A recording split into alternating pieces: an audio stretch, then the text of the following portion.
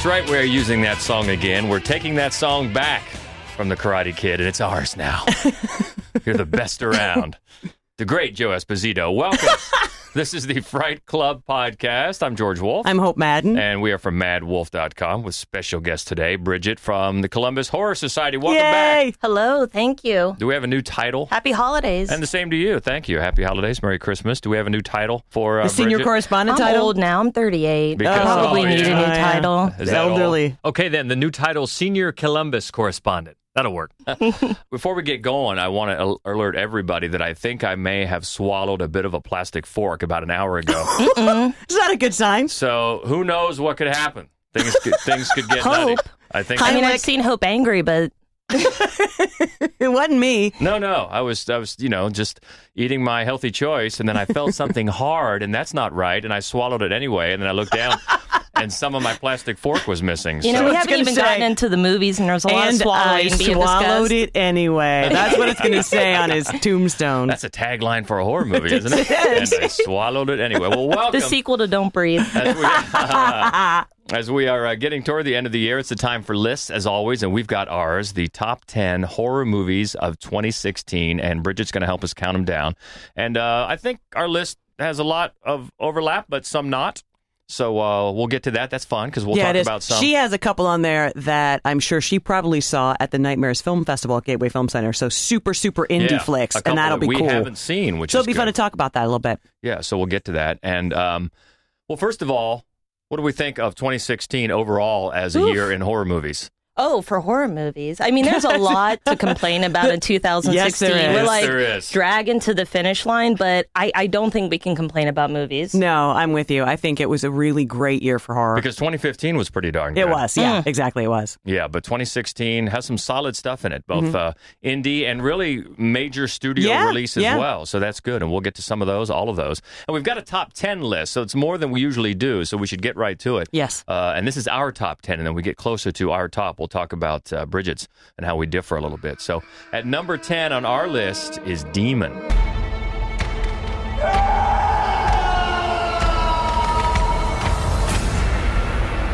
I thought that this movie was so beautiful, and it's interesting because it's kind of shot. It's not black and white, but it's got the sepia tone feel about it, which was really, I thought, very effective because it kind of parallels time and place, and it tells this haunting story of the past, and it really talks a lot about, without being too overt, I think it talks a lot about culture and isolationism, and it's spooky as well. It's a ghost story. A man goes to his fiance's kind of homeland to get married, and he's overtaken by a dybbuk, a demon of the ghost of somebody who had died there. And it's beautiful and sad and a quiet film you have to pay attention to, but I loved it. Yeah, it reminded me a lot of a movie from a couple of years ago called Borgman. That is based on folklore, cultural folklore. But this one, more than that one, this really has different themes going on, cultural amnesia and things that are passed down from generation to generation. And maybe for some of it, some people might not think of it as a true horror movie, but it gets, as you said, it gets very spooky and creepy. Have you ever seen so many people drunk at a wedding, like really drunk? Yes. Yeah, they were pretty drunk. I think that's every the thing Madden that wedding, surprised me the actually. most about it.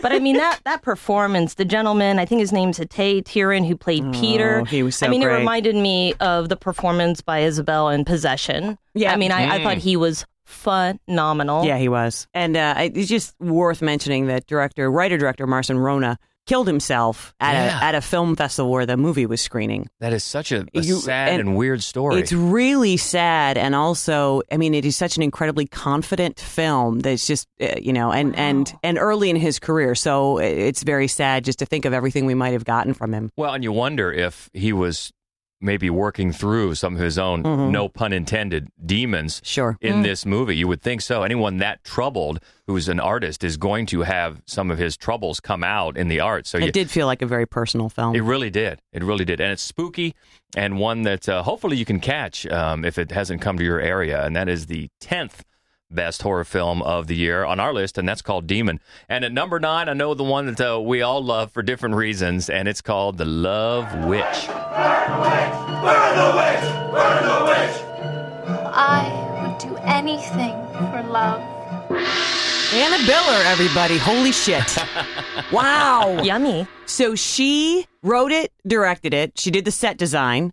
She did the music. She edited it. I mean, this movie is 100% Anna Biller. And she made a movie a couple years ago called Viva, which has the same sort of swinging 60s sort of a theme about it. But she really nails it in this movie. And she's incredibly aided by Samantha Robinson, who plays the lead. She plays Elaine, Psycho. So Elaine is the Love Witch, and she's got some smart eye shades, and she's got a red convertible, and she's going to a coastal town. Sex magic. She's got sex magic. She does. She's got something. Mm-hmm. She's got a tampon in a glass jar. Who doesn't?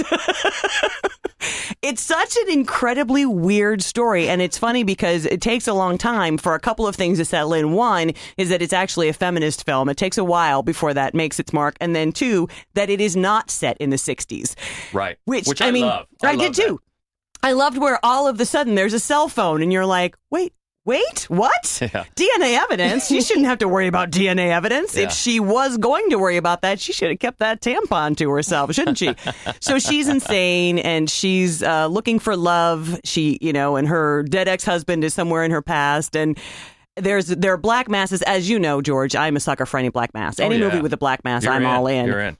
And then the other thing that I really think in the end I love about it is that while her character is pathologically feminine, she's actually the male lead in this movie. She's interested in sexual conquest, and as soon as she's made the conquest, as soon as that person is over the moon for her, she has no more interest in him.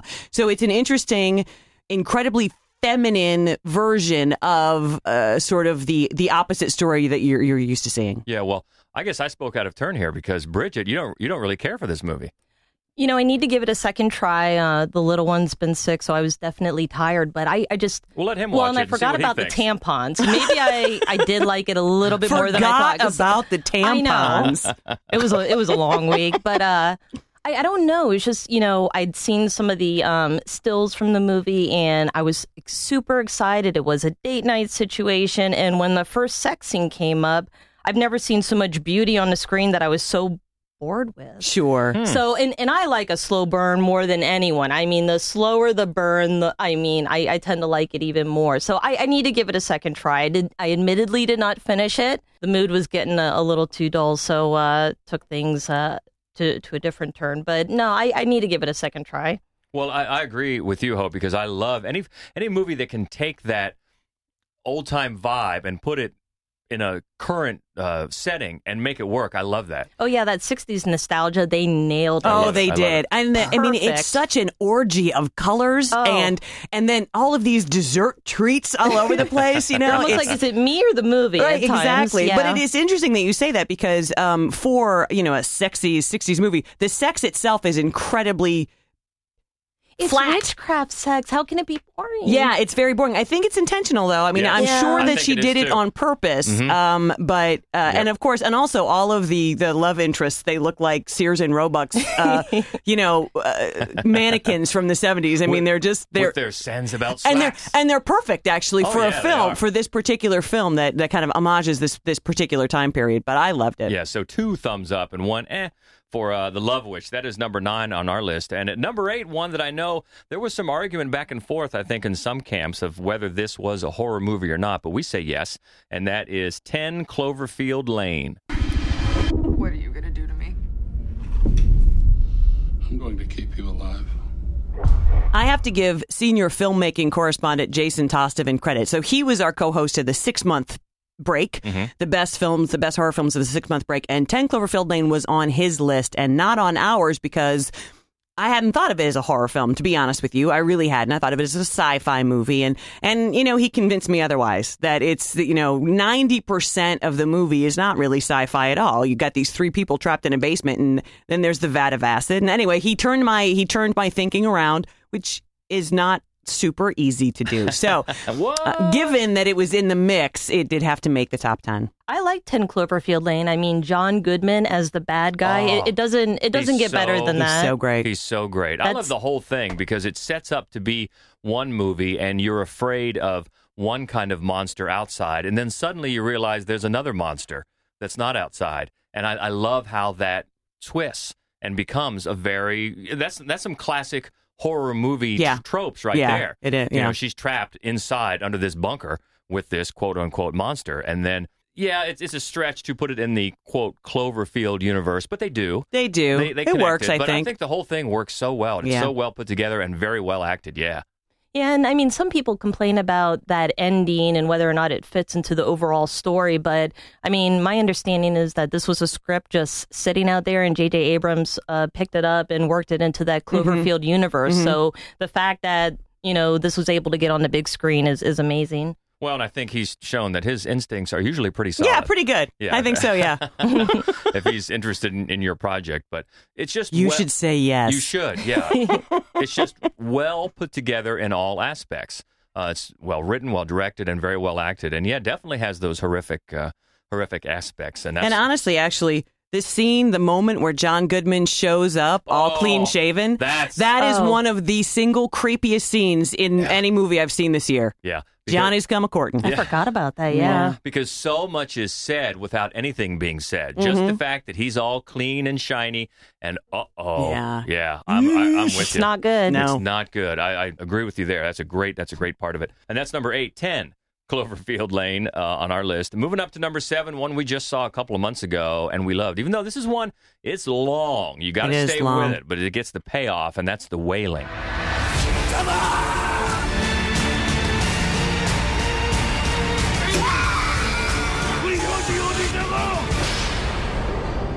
I have a tremendous weakness for Korean horror movies. I think that they're so good. They so really have a high statistical rate of great horror movies, and I love this one. At least the ones we see. Maybe there's a bunch of crap that don't make it all the way over here. That makes sense. Yeah. I love this movie for so many reasons, and often for me, when I watch a foreign horror film that works some comedy into it, and I think it's cultural, a lot of times that just falls flat for me, but not in this one. I thought it was going to, and it didn't. And part of it, I think, was the performance of Do Won Kwak, who plays... It's a great name. It is a great name. Who plays the lead, kind of a bumbling police officer. Definitely a bumbler. Perfect for the part. He was great. He's so great. And then what happens, there's all of these families in town. Someone seems to go crazy and then kill everybody, and they can't figure it all out, but a lot of people are pointing the finger toward this Japanese man who kind of lives on the outskirts of town on his own. And it's a slow build, takes a long time to get where it's going.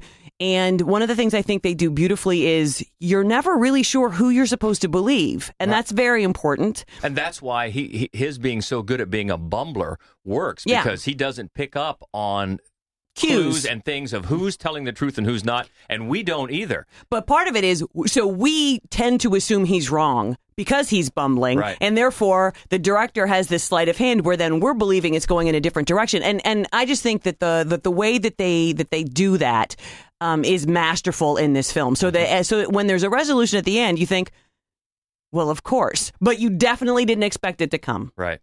I'm still waiting on my PowerPoint presentation to explain exactly what happened in the end. I did promise that, didn't I? But no, I also love this movie. I thought it was shot beautifully. I thought the characters were phenomenal, and who they selected to play, as you guys discussed, each of the roles was fantastic too. It has been an amazing year for Korean films. I mean, between this and what Train to Busan and several others, I mean, Handmaiden, good as you pointed year out. for Korean horror. Yeah, I didn't love Train to Busan as much as other people. But I liked it. I did too. I liked it a lot. At the end. Oh, that was actually it's a really powerful scene at the end. Train to Busan, yeah, it is. It is. But one of the other things, the many things I liked about this movie, The Wailing, when he does finally confront the Japanese man and everybody, I love that scene. Yeah. And and the guy that plays the Japanese man is great. Yeah. And that dog. Oh, yeah. There's just always, this bar. You're like, is anybody, you're just so jumpy about it. Somebody's going to do something about that dog, aren't you? Yeah. He's going to do something about you. It throws some surprises your way, and we certainly don't want to give them away. So look that one up if you can. The Wailing from Korea is number 7 on our list, our best of the year. And moving up to number 6. Oh, man, I think Bridget, you might have just seen this I'm today. I'm 3/4 of the way through. Oh, okay. Oh. And it is. Have you met Jody yet? And it is. I'm honestly, I've seen so much dong. I'm good. Like, after you didn't prepare me, You didn't prepare me. And with that, we got to be talking about The Greasy Strangler. Bullshit artist. Bullshit artist. I call bullshit on that. Bullshit artist. I am the Greasy Strangler. Yeah, a lot of dong in The Greasy Strangler. Also, a lot of quotable quotes. And Yes. because Bridget today put up on Facebook earlier this morning that she was watching it, and one of the first comments was, "Does this mean you're going to be calling everyone a bullshit artist?" And I said, yes, it does mean that, because how can you not? This movie is so nuts. Oh, my. But it's one that you'll Big Ronnie. never forget. Big Ronnie. Yeah, well, Michael St. Michael's. How great is that name? It's a great The name. actor's name is Michael St. Well, Michael's. Big Ronnie was just our number one on our weirdo He list, was our right? number one on our really? weirdo list, yes. Yeah, and if you don't know why, you've got to check out The Greasy Strangler. It's so weird. It's funny, and it's also, I mean, It's gross. it's gross, and there's murder, and there's grease, and there's dong. There's and, in lot of fact, there's just a dong. lot of nudity. There's There a is. great deal of the kind of nudity that you just don't want to see. And, here's, we had a Twitter conversation back and forth, and Derek pointed out, this was just the best description of it. It's like if Napoleon Dynamite directed by John Waters, which is exactly what this movie is. It so is. So you've got Big Ronnie and his son Braden, and they are in L.A., and they do disco tours to places where they say disco artists used to live, like the earth, the wind, and the fire. But don't ask for free drinks. No, not even water. No. See, we're going to spend we could spend the rest of this Bullshit podcast artist. just saying things like potato. And we'll laugh because we've seen The Greasy Strangler, and the rest of the people listening will go, stop it. So, at any rate, there's a Greasy Strangler out there, and then there's a mystery about who is the Greasy Strangler. And then Braden and Janet hook up, and then Janet hooks up with Big Ronnie, and it gets crazy and jealousy. And They have to bring in Detective Jody. Detective Jody, who is a completely different person from Big Ronnie. Oh, my God. I don't love think this I've met the movie. detective Oh, yet, my so- God. I Sorry. love this movie so much. Oh. I'm getting there. I Okay. can't even tell you. Love it so much. And The Greasy Strangler. Well, if you haven't finished it, then we'll leave it at that. We but will. You'll enjoy Jody, the detective. Greasy Strangler at number 6 on our list. And moving into, we're into the top 5. That's serious business. And one that, boy, it's nice when you get one that not only hits critically, but hits commercially. And this one did. It's called Don't Breathe. How many of you are there? It's me, man. All right, just let me go, please. Okay, I swear to God. We're trapped in here. There has to be a way out of here. Now you're gonna see what I see. I was pleasantly surprised by Don't Breathe. It's about a group of teenagers that are going from house to house, making a ton of scores. One of the teenagers' fathers works for a security company, and boy, do they pick the wrong house to try and make a score at. They pick the house of a blind veteran and immediately realize they have picked on the wrong individual. Yeah. Well, and they don't know exactly. I mean, they know he's a badass. They find that out pretty quickly, but they don't know what else is going on inside that house, and neither do we. And if you don't know how big a badass, he's Stephen Lang, which I'm sure you would recognize him from a lot. Avatar, of for movies, example. but Yeah. Avatar mainly. yeah. He was the main military guy in Avatar, and he's had a long list of credits, and he's jacked. He And- is Good jacked. looking. Yeah, and he's ready to defend his house, and especially what's in the basement. But this works. It's a premise that has been done. If you want to go all the way back to Wait Until Dark, the one with Audrey Hepburn, and then that one was a lot less intense. But it's the basic premise of you're breaking in. You think you can take advantage of a blind person, and then it ups the ante. And I think, as you've said before, and you're talking about this movie, you like how it right away it kind of throws some curveballs at the cliches of the characters, especially the punks that break in. Yeah, I think that Fede Alvarez, who directed the remake of Evil Dead, which we loved it. And I think one of the things that he does really successfully throughout this is just there's moral ambiguity about every single and not that there are that many characters, but every single character in the film. The teenage thugs are more nuanced than you expect, especially sort of the alpha teenage The lead thug. guy. The lead guy. He turns out to have obviously some bad intentions, but there's goodness, decency about him as well. And of course, everybody in the house. Also, it's just, I think that's one of the ways that he keeps you off kilter because your expectations are constantly being dashed. You know, this movie contained one of my all-time favorite scenes of the year, involving a turkey baster, out of all things. I was curious. No, I wasn't. I was pretty sure I knew the scene. Talk about the turkey basters. Hope and I actually saw this at the same preview screening, and it was funny because when that scene came about, you know, we were in a theater with more than just diehard horror fans because it was a preview screening, and when that particular scene with the turkey baster occurred, there was a lot of, oh, hell no, a lot of going on. A lot of it. It was amazing. No one saw it coming, and it was, I mean.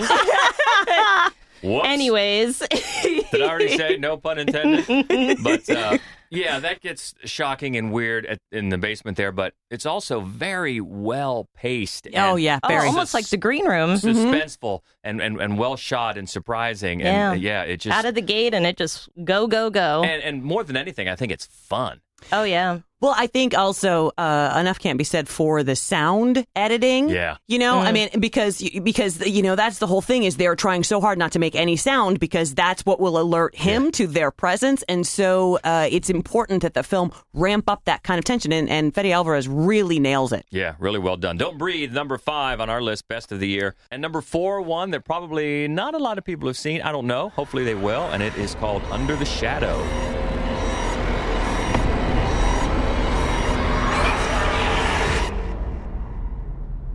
A couple of years ago, Australia gave us one of the greatest horror movies of the modern age in The Babadook. There's no way to watch Under the Shadow and not think about The Babadook. Right. There are so many similarities to the two. It's a single mother, although for different circumstances.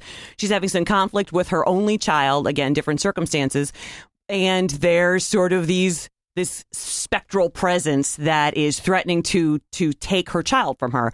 But the thing that sets... And that the child insists is real. Right. But the mom says is not. And then again is eventually not sure. That's right. If she believes that or doesn't believe That's that. Right. Mm-hmm. And while I think The Babadook is definitely more of a very specific horror film, and to me, a little bit more of successful as a film, what makes Under the Shadow so incredibly fascinating is that it's set in Tehran in the 80s during the Iran-Iraq War. She's alone because her husband is serving his military duty as a doctor. Which is mandatory.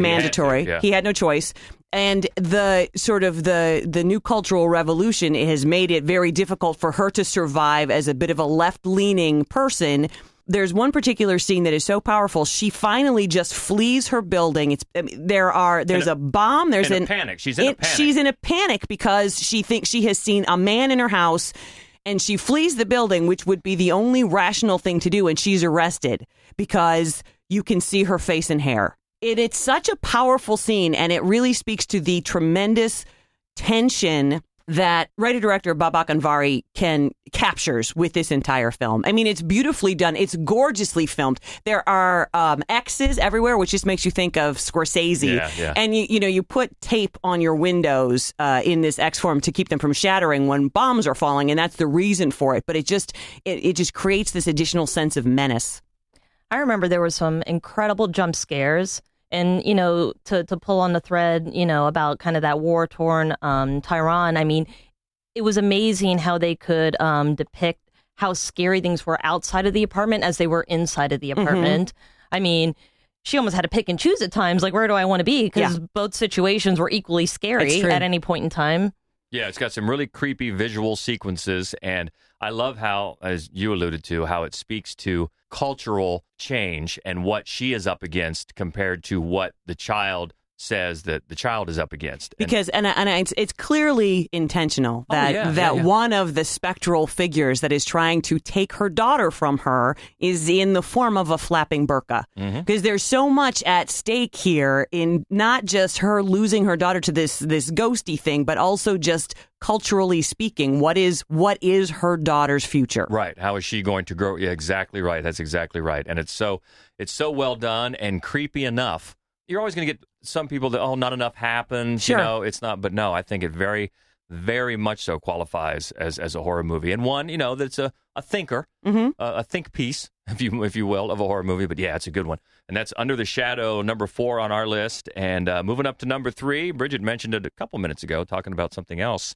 another movie. And, we talked about Don't Breathe, and you mentioned this, right? And it's Green Room.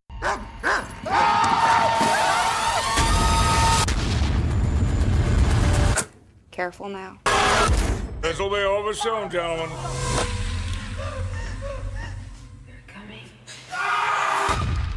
So this is one that nobody is going to question. Is this a horror movie or not? No. There's no. More dogs. There are more dogs. There's a great deal of blood. There's a lot of blood. There's a lot of blood. There's a head that just. And as Patrick Stewart says, and so well delivered that line, it won't end well. This is the third feature from Jeremy Saulnier, who we've loved everything he's done. And this is my favorite of the three, of course. This is the one true horror film he's made, and that's, of course, my favorite genre. So he did Blue Ruin right before this, which was great. And Murder Party before that, which was funny and interesting. And what it does, especially Blue Ruin, Murder Party too, it places, quote-unquote, regular people in extreme situations. Right. And that's what this young rock band, the Ain't Rights, find themselves in this underground club run by these neo-Nazis, and the leader is Patrick Stewart. And they see something they shouldn't have seen, and now, it's probably going to be better just to get rid of them. The tension in this movie, the claustrophobia, the feeling of being trapped, there are very few films that have created it as effectively as this. But for me, Imogen Poots, that performance is so amazing, so hilarious. She gets caught in it. She's not in the band. She's like a fan, but she is in the room when they witness what they witness, and so she's along for the ride as well. And you're right, that character is great. She's great, and it's so well written. And the best haircut of 2016, right? Yes. Not a lot of people could have pulled that off. She's not hard on the eyes. But no, I mean, the Green Room, I mean, one of the things that was incredibly scary about that was, I have a lot of friends in bands, and the feedback from friends indicating that this could have happened to anyone when they were younger.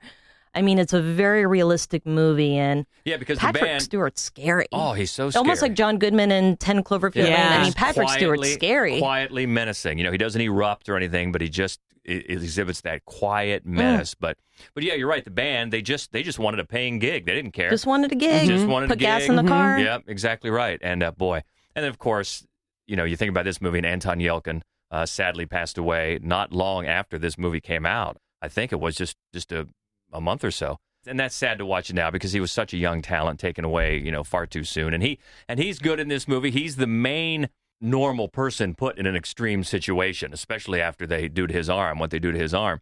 But then teaming up with Imogen Poots, and they have to try to get out of this club with their lives. And it's tense. And I love what they do. You don't want to give away too much. I love what they do to get away from the dogs with the intercom. Oh, right. That is genius. Creative. And very creative and very clever. And again, this was one that, as bloody and gory as it is, I thought it was a blast. It was. Sometimes the really exciting ones, even though there's terrible things happening, just the fact that you're all on the edge of your seat makes it feel like a lot of fun when the sort of relief comes. Yeah. So that's Green Room. We loved it. Number 3 on our list of the best of the year. Getting high up there. And at number 2, one that, just come out in the last couple of months, and it's called The Eyes of My Mother. I was fascinated by how the inside of the body looked. She always hoped I would be a surgeon one day.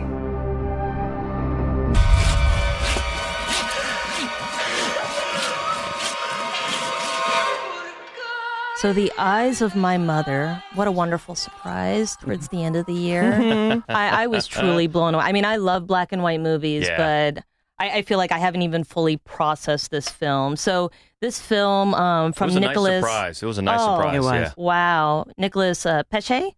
We think. We'll go with that. We think we'll roll with that. If it's wrong, Nicholas, we apologize. It's essentially about a daughter that is traumatized and is working through her motions. So the film is split into, I think it was 3 parts, right? Mm-hmm. So you see various stages of this daughter's life as she grows older. And, this trauma that occurred to her, I would say she didn't handle processing it well. No, I think you're right. I think that's accurate. It's the type of movie where when you see how she kind of works through her emotions, you're quickly disturbed at how she does that. And by the time you have a chance to even understand what just occurred on the screen, they're throwing the next disturbing situation right at you for you to begin working through. And this is one, you're right, it looks fantastic. Beautiful. In black and white. Really, almost Terrence Malick-like. It's such a gorgeous movie. But so much of it is dark. So much of it happens at night. And I know you love the scene out the window. And I do too. We have to be careful with this one because it's so new. We don't want to give anything away. But definitely seek it out. Although I thought is it on demand right now? It is on demand right now. It's been out in theaters for a couple of weeks. It'll be out in Columbus theaters. Playing at the Gateway Film Center next week, I believe. Well, definitely, if you can see it on the big screen, please do that. Yes, because it is gorgeous. It's disturbing and it's incredibly, incredibly well made. One of the things that I think is most impressive about it is how little actual violence you see, and yet it is. The film reminds me very often of Tobe Hooper's original Texas Chainsaw Massacre. Oh, interesting. And yet, because it's the same basic concept, it really is. It's an isolated farm family that do shit you don't expect them to do.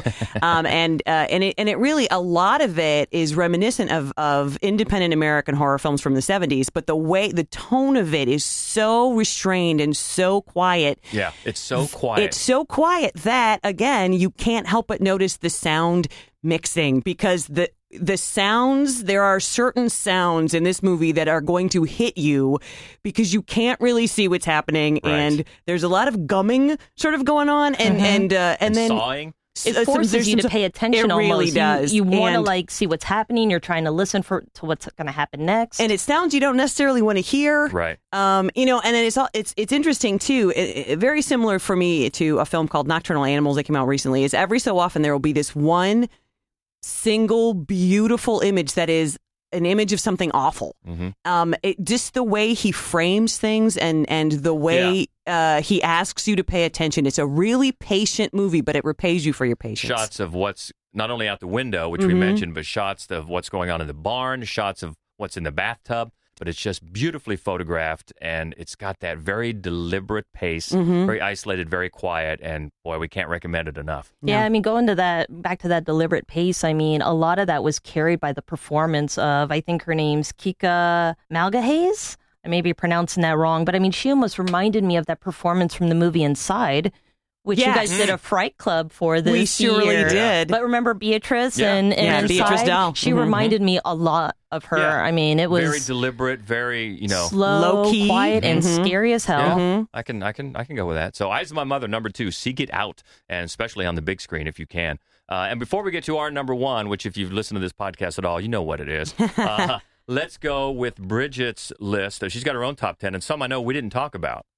Yeah, I mean, are we going to talk about the gorilla in the room? When are we going to talk about the neon demon? Yeah, that would have been on your list, I'm going to assume. Bullshit artist. So I think we probably do need to cover that one because it was an interesting movie. I didn't care for it. We didn't care for it. We're very big Nicholas Winding Refn fans. Yes. Huge. Drive, love Drive. Only love God Bronson. Forgives. And we're so the very few people who liked Only God Forgives. Right. No one likes that. No. And so many of the people that didn't like Only God Forgives like this. Right. And I didn't. I thought it looked great. And there were certain scenes that I thought were spectacular. There really were. And I think it's a disturbing film, but I think it suffered from high expectations because I am such a fan of the director. And one of the things I think he does better than almost anyone is create a completely unique universe that you are inside of. It doesn't remind you of anything you've ever seen. It doesn't feel like any other movie you've ever seen. And that wasn't the case for me with Neon Demon. It had a very stylized 80s Dario Argento kind of feel about it. And I didn't think that there were any individual scenes that didn't feel to me sort of pulled together from other movies, which probably was intentional. One thing it was probably sort of a mishmash homage kind of, but it didn't sit with me that well. As well as it looked, and the color, of course, his movies always have great color in them. I thought it was pretty mundane, although I do give him credit. Keanu Reeves actually wasn't embarrassing. No, he was great. He wasn't. He was kind of perfect for that part. Yeah, he was great.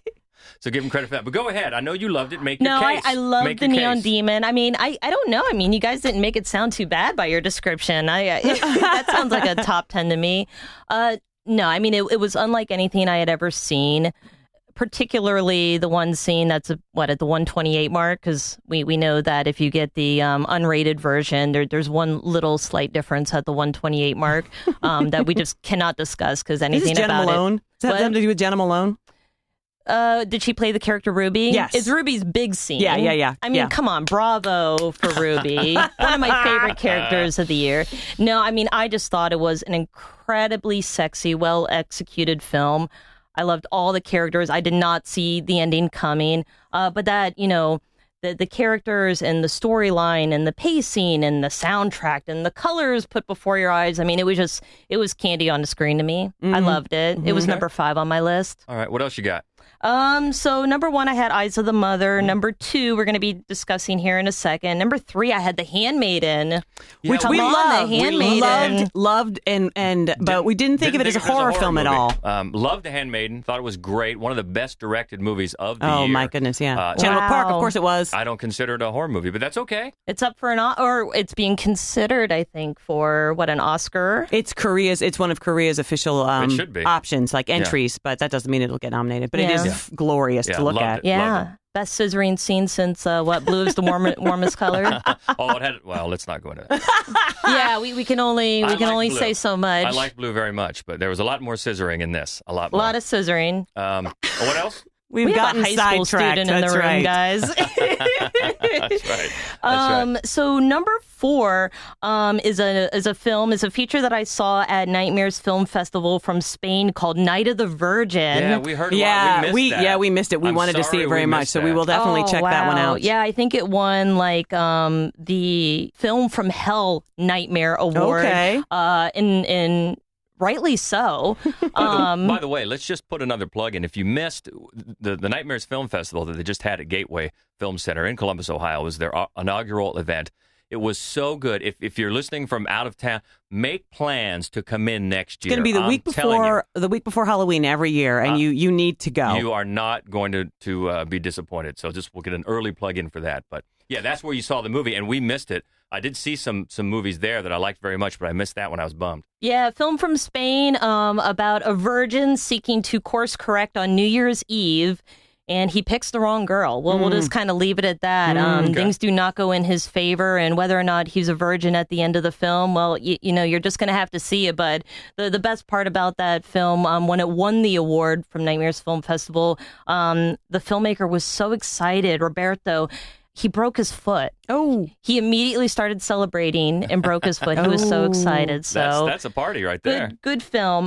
Number 5, we just talked about The Neon Demon. Number 7, The Wailing. Number 6, Frankenstein Created Bikers. You missed that one. Also, that was a nightmare. 35mm independent gem from James Burkett. He did Dear God No.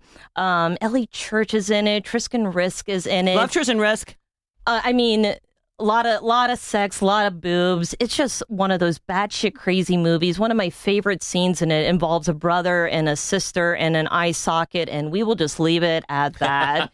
A classic love story. Yeah, unlike anything I've ever seen. And to say I had a good time would be an understatement of the year. Had a very good time watching that on the big screen. Number 8, I had as a tie between Green Room and Don't Breathe. Number 9, we talked about briefly, I think another Korean film, Train to Busan. I haven't seen zombies run that fast since, 28 days later? Sure. Or World War Z. And another great film, the character development, you get very vested. You have a vested interest in what happens to each of the characters and the zombies. And then number 10 is actually a documentary that I saw this year about professional tickling, or competitive tickling, I guess, called Tickled. And it is a documentary about that, but things take a twist. And I would say it's one of the more horrific stories I've ever seen. If you like if you like series, like on HBO, we had The Jinx. On Netflix, we had Making of a Murderer.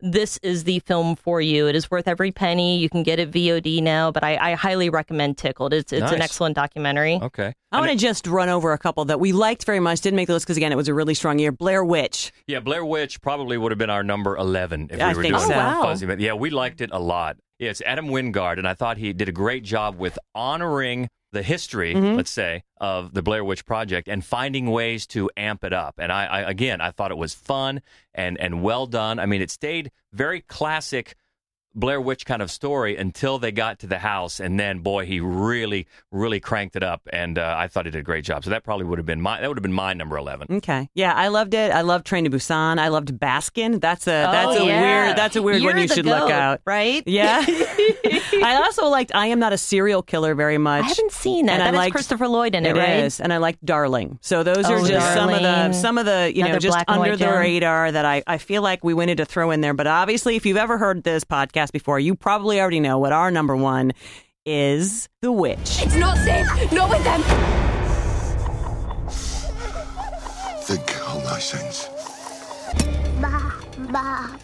So many things we loved about this, and I know we've debated it. We had a whole podcast with our friend Mike just dedicated to arguing about the people that thought this wasn't any good to the people like us who loved it. But man, so well crafted, well constructed, well performed. It's so authentic, and I think delivers a very slow, creeping dread that turns horrific, and I think the payoff is great.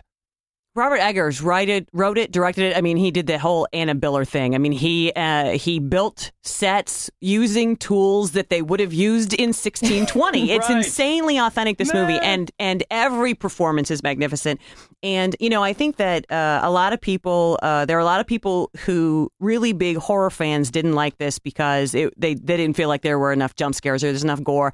I think also because it did so well in the festival circuit, not just horror festivals, but festivals, that it drew in an art house crowd that didn't like it because it is supernatural and they did not want it to be. They were looking for something more like The Crucible. Well, and we talked about it before. It's sometimes an unfortunate crossing of marketing and expectation. Sure. And then some people don't get what they were expecting and are disappointed by that. But I think a lot of people, like the three of us, who like art house movies and like horror movies, thought this was just a gem that very few other films are ever going to be as good as. There's muddling in it. There what more can you is. ask for? And There there's is. Black Phillip. There's Black F. Phillip. Oh, my God. And what did we just hear? I'm forgetting now. Robert Eggers is going to do next. He's remaking Nosferatu. Woo! Yes! I knew Oh, it. my God. It's such a dream come true. I knew it was Lifelong obsession being Yep. fulfilled. I know. knew it was something good. And I can't believe this is the one. We never, ever buy DVDs. We bought the DVD when The Witch came out. We still haven't watched it. Which is insane. And then just the other day in the mail, we got the Screening Awards version. So which we're glad to have. But I know the DVD that we bought is going to have extras on it. Mm-hmm. So one of these days, if we ever have an evening where we don't have a movie to watch, we're going to watch it. Watch it with the subtitles. I I saw it so many agree times with in you. the film, and I still struggled a little bit, but once I watched it with the subtitles, it really, everything clicked, and I was like, oh, that's what he's saying the entire time. Yeah. Well, it's true because a lot of the dialogue was taken directly from journals from the 1620s, Yeah. and so it's very archaic dialogue and some great accents producing that. And we love all the performances. All I of know them. you love Harvey Scrimshaw. I love Harvey Scrimshaw, the young boy, the middle son. wow. He was great. There is a particular scene in this movie I can't get over that they drew that performance from a kid. It was amazing. He's amazing in and this movie. Anya Taylor-Joy. Brilliant, wonderful. And Ralph Ineson, who plays her dad, what a voice. Oh. And Hey, then, now. yeah, and then You can come over and chop wood for my fire. I don't know. and then there's Black Phillip. And Black Phillip broke me. Yeah. Black F. Can't Phillip. get any more tattoos with upside down crosses. That's it. Black Phillip. That's the only one. Oh, we got the hard cider too. That's right. I mean, it's truly the year of the goat. So that is our number one, as if you didn't know, The Witch. So let us know. Chime in. What's your top 10? What should be on ours? What shouldn't be? And the easiest way to get us, as you know, is at Mad Wolf on Twitter. We're MADDWOLF, and Mad Wolf Columbus on Facebook. Bridget, you're on Twitter at Columbus Horror is the handle. And on Facebook, if you go to Facebook/group/Columbus Horror with Group. a K. That's what a K. KILLUMBUS.